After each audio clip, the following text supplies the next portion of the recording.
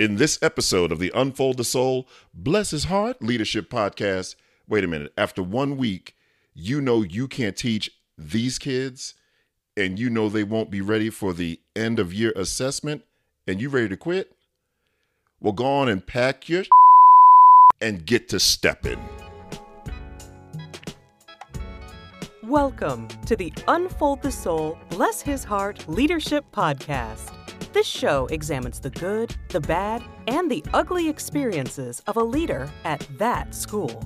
The content for this one-of-a-kind podcast will be the real, raw, unvarnished, unedited, and at times uncensored journal entries by the school's former principal. So get ready to lean in, learn, laugh, grow, and at times even gasp with your host, best-selling author, speaker, leadership coach, and status quo disruptor, Ken Williams. Welcome back to the Unfold the Soul podcast. I'm Ken Williams. For those of you who've been listening the entire time, and by entire time, I mean this is episode 10, I thank you. For those of you meeting me for the first time, I'm a former classroom teacher, assistant principal, and school principal. I've led 2 different schools through the PLC Learning for All process. I now consult with schools and coach principals all across North America. If you want to find out more about me and my work, you can go to unfoldthesoul.com. I'm not going to take too much time with the intro. The journal entry this week isn't long, but I got a lot of processing to do. I'm telling you that right now. One of the unexpected benefits that has come from doing this podcast is, and I think I've mentioned this before, but I'll mention it again. It's humbling.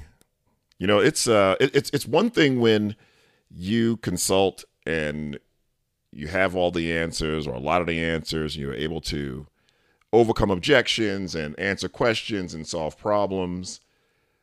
But the real gold is the journey it took to get there. And reading back through these entries takes me right back to where I was. And as you'll learn, you know, where I was at times was a good place that has just sustained over time. And other times I was in a place that needed some changing and adjusting. So I really enjoyed it. And the only reason I continue to do it week after week is because you not only listen, but you share the podcast. So please listen, please share, please leave a review. I appreciate it. Now, you didn't subscribe to this podcast to take in this buttery baritone. You subscribe so we can get inside that journal, baby. So let's do that. It's time for the read.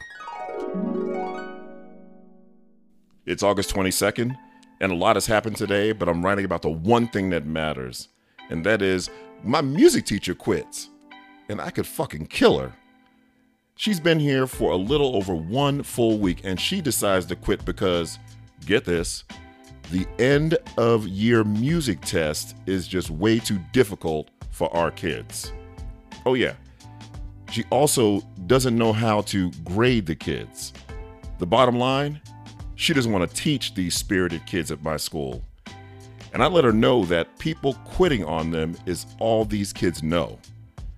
Damn, I wanted to pull that pimp hand out on her. And then, in her last 10 days, she had the nerve to have a lot of success leading up to her departure.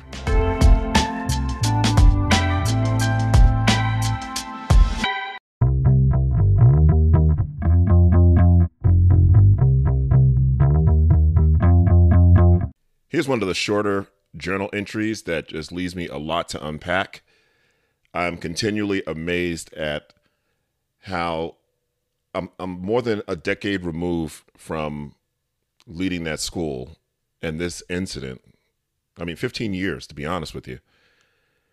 And still, reading it for the first time in years, which was last week, on the last episode, I always preview the next episode, I was immediately triggered. I really was. I don't know that I could have recorded this episode when I read the entry for the first time, because I was back there and just the visceral anger that I had and frustration over the incident. Now, years later, this part of the podcast is about me reflecting on what happened. And so I think a little differently now, even though deep down in my gut, I'm still pissed. I'm still pissed. So let's get into it. Listen, I knew we had a challenging school. I mean, we were the lowest performing school in the district, and the district was the lowest performing district in the greater Atlanta area at the time. I knew it was a challenging school. There's no doubt about it. And I've been around education long enough to know that it's not for everyone. And I don't judge. It's all good. It's not for everyone. What burned me so badly, and still does to this day, is the fact that she determined in August, the first month of school, that our kids weren't going to be able to master the assessment given in April or May. And so she predetermined already, like she didn't have the goods. And moreover, these kids in August, I've already determined they're not going to pass in May. She knew that. And that burned my ass and still burns my ass to this day. The idea that we could stamp kids as failures and say it with a straight face. It just blows my mind. It not only speaks to a complete fixed mindset, the bell-shaped curse, but it also just speaks to the teacher's level of efficacy. Like, you have no belief in yourself, no belief in the teammates around you, and you can just determine that. So that really, really bothered me. Another thing that bothered me was this school was somewhat a culture shock for me, not in terms of the makeup of the kids or the staff. That wasn't the issue. It was more of a school culture shock. I'd come from a district, while no district is perfect, Montgomery County Public Schools was well funded. I maintain that they operated like Lowe's to Home Depot, Home Depot to Lowe's, Walmart to Target, where, they keep each other on their toes. And so we had Fairfax County right across the river in Virginia, and it always seemed to be in competition. And some of the positives were like, neither wanted to drop the ball. So my point is this. I was the principal of a small little school, 350 kids. And we weren't even on like the main radar of the district. Like, we were up in the corner. But if I had a second grade teacher whisper in a conversation that she was thinking of transferring, I would get 50 resumes through the interoffice mail. I never had to go to job fairs. I laughed at people who went to job fairs because I always had a stack of resumes to go through. And it's not like we were a high performing school. But hiring, man, it was just about me investing the time to find the right person. But I was going to find the right person. I was always going to find the right person. And it was rare, if almost never, that I began a school year not fully staffed. I mean, it would have to be like something super specialized that required some really, really specific and rare certification for me to not have everybody on board, ready to go on day one. And that was not the case at my school outside Atlanta. It was not the case. I mean, we had lots of teachers working in like second career provisional programs, lots of, we're going to go ahead and certify you, but you need to go ahead and get your education. But for now, you can be a teacher kind of teachers. Good people who wanted it. But man, pickings were slim. And then on top of that, the reputation of the school did not help. And so I spent, several weeks trying to fill positions. And, the music teacher was one of those positions. And I'm not going to tell you like she knocked me off my feet in the interview, but I thought she would be, be fine. She would be fine. And so the fact that I was back to square one with that position on top of, I imagine, a few others that needed to be filled just really frustrated me. And if she'd quit without giving me her rationale about she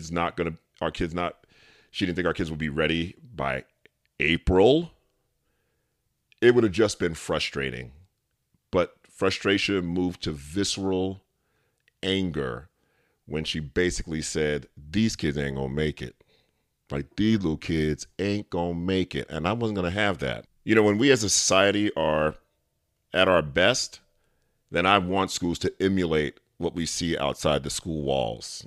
You know, when as a society we honor ingenuity and honor positivity and honor innovation and creativity. Like, I love that, and I want to see that happening in schools as well. But man, when we're not at our best, it is really hard to not have the less than best of us as a society not seep into schools.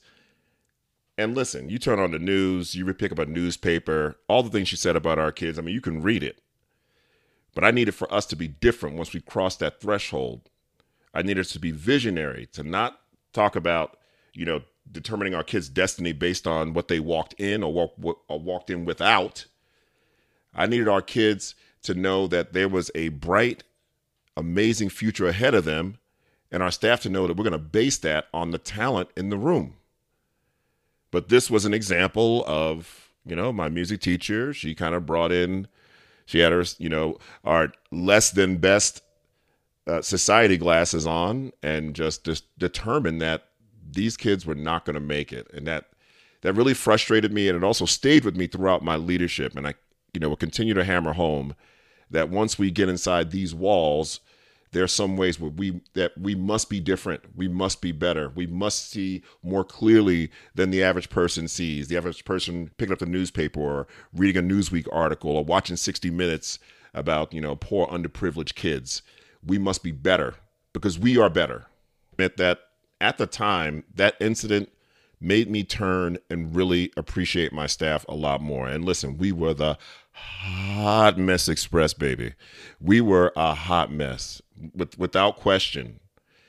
But when I told her about these kids, all they know is people quitting on them, I meant it. And it made me turn around to our staff. And I said this to them 100 different times throughout my tenure there. For a lot of our kids, we are the most stable adults in their lives. For a lot of our kids, we are the most stable adults. As we were dysfunction junction, right? I mean, we really were. That said, we were still some of the most stable adults in their lives. And they're spending most of their waking hours with us. So we've got to step up. While we shape up, clean up, straighten up, we got to step up and be those people for our kids. So while I still had to deal with confronting a lot of misaligned adult behavior, just a lot of trifling stuff that was going on, I also had one eye looking for the good, looking for the strengths. You know, for those folks who I thought would be with us past a year, I needed to, with the mindset of a coach, kind of reach down inside them and pull out the best of them and show them who they could be. You know, this is all about cascading leadership. For teachers, the kids are your classroom. But for me as a principal, like teachers and staff, that's my classroom. And I got to speak it into them. And I got to talk to them like they're gifted and tell them that we're going to turn this thing around because of who we are, not because our population is going to change or the median income is going to rise. It's because of who we are. And we're already in an area of Atlanta that when I was in college was it was a suburb. I mean, Clayton County was the boondocks. I mean, it was a nice little bedroom community. And then I learned that when Atlanta got the Olympic Games, they knocked down a bunch of, government subsidized housing for poor folks in the city. They knocked it down to put up a lot of those villages to accommodate the world. And the deal was, we're going to knock down these buildings, and Clayton County, you're going to take a lot of our displaced people. And that's why the socioeconomic demographic changed so drastically there. That said, waiting around for that wave to reverse itself, right, is a lesson in futility. We had to make things happen with the talent we had on staff, with the talent in the room. As a leader, this incident Also taught me that I've got to raise my sights. I've got to increase my expectations. I've got to expect more from people I'm interviewing for positions. I'm going to be really vulnerable here. I've when you've got 50 resumes before there's an actual job opening, you're going to find the right person, right? If you invest the time, more than likely going to find the right person. And it's easy to, rest on your laurels regarding, who you've hired and the quality. But man, when you're scraping and having to search under rocks and around corners and, really sell a vision to people because what surrounds you is not necessarily the dream, that is a whole different pot of coffee, baby. And I had not experienced that. And looking back, I realized that I dropped my bar on the quality of teacher I was hiring. And again, nothing stood out negatively. I didn't look past. There wasn't anything in the interview that should have indicated that she wasn't going to be the right person. It just gave me pause in general about hiring, that I've got to believe I can and we can attract the right people to this school, not based on where it is today, but where we're going tomorrow. And so later on, that really led to us doing a really powerful visioning exercise that helped me speak it into existence when hiring. But I had to raise my sights. I had to raise my level of expectation to where I had it when I was a principal in Montgomery County, because I wasn't, every decision starts and stops with me. And yeah, she quit and I was really pissed with her, but I'm always thinking about what did I do to cause that situation? What did I do to prevent that situation? And I have some responsibility there. I decided I was going to raise my sights. And if I had to have subs in positions for longer in order to find the right person, I was just going to have to do that. And there's going to be some journal entries in the future where I talk about what the hiring process looked like. And it was awesome and intense, kneecap to kneecap, eye to eye, baby. The last reflection I want to leave you with is this. Years later, what I know now, if I knew then, after I got over my anger about how she felt, I would have probably thanked her for understanding that, while her reasoning was faulty, she wasn't cut out for this. And she knew it. I'm not saying her reasons were the right reasons, but she wasn't cut out for this, and she took action. In the years since my tenure at that school, I have, in my travels, met way too many teachers and leaders who they may not feel exactly the way she did, but they're not cut out for this. They're not feeling this profession, and yet they still ride it out. I call them kid killers. And so with that in mind, I thank that music teacher for realizing this wasn't the fit for her, or perhaps education wasn't the fit for her. She wasn't a brand new teacher. She was experienced, but she got out of there. Sometimes, not sometimes, there are still way too many folks who are still in the profession in America where you can, you have choices on what your career is going to be and where to work, and still persist and grind out and do harm to kids and do harm to their colleagues.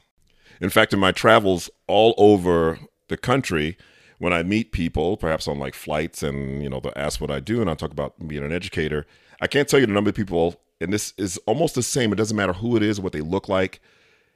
I'll say I'm an educator, and I've met plenty of people who will then say, "Oh, I was a teacher for a year, but it wasn't for me," and they almost like drop their head and drop their eyes, almost like with a look of shame. And I tell them, like, pick your head up. And let me shake your hand, pre-COVID. Let me shake your hand. I thank you. The profession thanks you for realizing that it wasn't for you. Because, again, we got way too many folks who should realize it and don't. So a couple of questions and a challenge for you. The first is, are you in a situation where it's a challenge to find really good people? Has that affected your expectations for the quality educator you want to hire? And when I say educator, I mean any person who is going to directly impact the life of a child at the school. So whether it's a, certified, teacher, or a support professional like, paraprofessional and counselor or other positions, are you keeping your expectations high? I'm not going to tell you it's easy, especially if you're at that school, because unfortunately in this society, we have not the society, but in our profession. I'm not going to blame society. It's our profession, because it doesn't happen in every profession. But man, like our neediest schools with our neediest populations often we don't get to hire like the best and most experienced teachers. And I'm careful when I say best. It's more about the experience. I had a surgery a few months ago, and the first doctor who examined me thought it was going to be one type of surgery. Then, he said, hey, you're in the kind of shape where you may qualify for this less invasive approach. But Dr. McMath is much more experienced in that area, so I'm going to hand you off to him. And so my needy medical case went to the most experienced surgeon. And in education, it seems to be the opposite. I'm sure I've mentioned it before, but I drive a couple of really old pimp mobiles from the 70s. And when I take them for repair, there are a bunch of young cats there, a bunch of great technicians who know what they're doing with modern cars. But my cars, I drive a 72 and a 75, and it's like there's like this smoky cloud, and then out of that cloud, Ron steps forth. And Ron's a cat. He may be my age or a little older, but he has tons of experience with those old school cars. Because, you open up a hood of a new car and there's a big old thick plastic cover over a bunch of MacBook Pros and Dell computers. But I drive cars that you can actually work on, but they're needy. They're needy. So the most experienced technician at my auto repair place works on my cars. And somehow we got to flip that equation in our field. Here's my one challenge for you. Are you still betting on kids? And if you are, I'm going to tell you to stop. Stop betting on kids. When your best teachers and the most effective leaders look a kid in the eye on day one and say, it's going to be a great year and you're going to learn tons, they're not basing that on what they see. They're not basing that on where the kid comes from, who the parents look like, or the income or zip code. They're basing that on their own skill set and the skill set of those around them. We express it and speak it into kids, but it's based on the goods we have. Don't bet on kids. We got to bet on us. We got to bet on us. I knew instinctively that our results weren't going to change because of a new wave of upper middle class folk moving into our service area. That wasn't going to happen. Student learning results, teacher learning results were going to improve. Our culture was going to get better because we were going to lean into our collective expertise and deliver on that promise. We had to believe, we had to look around that room with all the adults, every single person, and understand that we've got the goods. That we've got the goods to overcome all manner of challenge, adversity, and circumstance. Because you can't have your population determine your destiny. Your destiny is based on the talent in the room and how you leverage it. And so my question for staff became, here's the work we're doing. What do you need me to hunt and gather so you can do this work for our students? I can't do excuses, but I will hunt and gather whatever you need to make this happen. Whatever you need for us to deliver on the promise of equity, excellence, and achievement for all students, regardless of background. On the next episode of the Unfold the Soul, Bless His Heart Leadership Podcast. Man, I don't even know what to call this next episode. I'm being honest with you. Just put it this way. I'm out of school for 3 days at a training, 3 full days. So just imagine what I walked back into. Hey, thanks again for listening to the podcast. Please share it, rate, review, and subscribe. And always remember that no matter what's going on in the world, when you wake up on the right side of dirt, you playing with house money, baby. You playing with house money. You've been listening to the Unfold the Soul, Bless His Heart podcast with Ken Williams. For more information about Ken, visit unfoldthesoul.com.